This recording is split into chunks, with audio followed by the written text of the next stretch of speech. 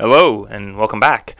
It's been a couple of weeks. It's not necessarily been my fault, but a lot has happened in those couple of weeks. Let's see here. Well, one, um, the podcasting app I use wasn't communicating well with the iOS version that I had, and I had to go back and forth with the app support and wait for an update, and it finally came through actually, I think yesterday.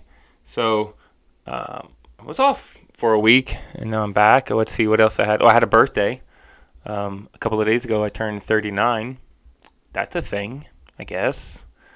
I don't know. I don't really care so much about birthdays. Like, I did when I was a kid. Like, I think we all did. But now, I don't know. I think the problem with birthdays and maybe even Christmas is when you're a kid, that was your big source. That was your big payday, your big source for money or toys, gifts. But now that I'm an adult and I have graduated from Dave Ramsey's Financial Peace University, I know how to make a budget. Therefore, I don't need birthdays or holidays like Christmas to get what I want. I just save up my money and then I go get it. So I'm 39, but yeah, it's another day. I made fish and some broccoli. Didn't even feel like going out for a meal. Oh, but I did ask my wife, and my son helped, made her wonderful cherry pie. So I'm not going to tell you how much of that pie I ate. What else is going on? Oh, I know. We now live in a world where Disney Plus exists. And by Disney Plus, I mean The Mandalorian. I'm a bit of a Star Wars fanatic. Read a lot of the books as a kid, and I if it's Star Wars, I like it. I don't really get into the prequels versus originals versus sequels and whether what's better or not, and like should Disney have bought it, and should they have gotten rid of the canon versus the old canon, the legends versus the new canon. I don't know that I care. I just like the stories, and I've always enjoyed it, and I'm really enjoying The Mandalorian. I'm actually looking forward to the 4th episode this Friday. Before I head up the road to visit family for Thanksgiving for the weekend. So I guess that's where my priorities are. And yeah, so that's been it. I'll be honest. Wrapping up last week is a little odd because it was in that. I think all teachers know this. The idea where we're sitting there. Everyone knows school's about to get out, especially in my district where we have this entire week off. Like I've been off Monday, Tuesday, today, and I'll be off tomorrow and Friday. And the kids know it too. And it's so weird. It's hurting cats because they know they're about to be out. We know we're about to be out, and it can be very hard to stay professional, I guess. I guess really that's my theme. I don't know. Is how do we do that more and better? And how do we stay professional not only in well, honestly, sometimes in our dress. I did that. I went and bought a couple new pair of dress pants, my fancy teacher pants. But how do we say professional in dress? Because I feel like that helps in how we interact with our students and how we stay professional in our comments to students, about students. How do we stay professional in our conversation with colleagues, about colleagues?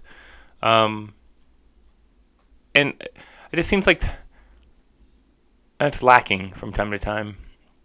We just quickly step into situations that maybe we don't belong in because we're trying to be helpful, and we end up making a bigger mess, and then we almost convince ourselves that, I was just helping. I don't know what the big deal is. And it's like, well, technically, the big deal is you're doing someone else's job. And sometimes you were doing it awkwardly and in a way that actually caused more work for others, or maybe, unfortunately, in a way that actually put someone else in a bad light. And ultimately, that's not what we should be doing. I was talking about that, and I was talking about this kind of idea with a teacher down the hall from me recently, when this idea of professionalism in our speech. And very quickly, we kind of got on the topic of and realized there's a difference between complaining and like problem solving, venting, complaining, problem solving. And we don't want to be those teachers anymore. Like, I don't know that we were ever that bad about the whole gossiping, complaining thing, but we kind of made a little pact between ourselves that we're not going to complain anymore. And it was not even just a few hours later, I got tested on it because there was an issue that came up, and it was kind of complaining with a third teacher. And then I was like, actually, I'm not going to be a complainer. I'm actually going to try to find someone in the front office to pass this along to try to problem solve. And it can be as simple as that. Just maybe having an accountability buddy and picking something you want to be better at to make yourself more professional. Because I think it all goes together. How you dress is how you come across with your students and parents that you meet. How you speak and what you choose to speak about can be really important in how you carry yourself around the building, and how maybe even what opportunities you get in the end. Because if you can't be trusted to do the basic things that are a part of your job description, why would administration or colleagues trust you to do something of higher value or importance? And I've seen that a lot through the years. Just this unprofessionalism, this idea that I'm here, you should respect me. I'm a teacher. I have this tough job. You should respect me. And I don't know. I guess I'm more of the opinion I should earn it by how I act, how I speak. And I know it sounds weird, but how I dress.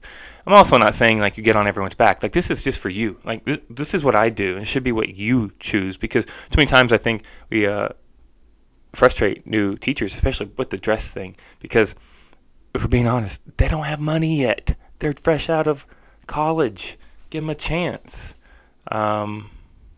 Which goes back to the complaining thing. Maybe be a problem solver. Maybe take them out shopping. Oh, that's weird. Yeah, I don't know. We'll have to get back on that one. Either way, tomorrow's Thanksgiving. I hope you're enjoying your time off. And I hope you give some thought on professionalism, because as teachers, I think too many times we demand to be seen as professionals, but we don't spend as much time thinking about how I can earn the view of others as being a professional. Yeah, let's fix that. As always, have a day.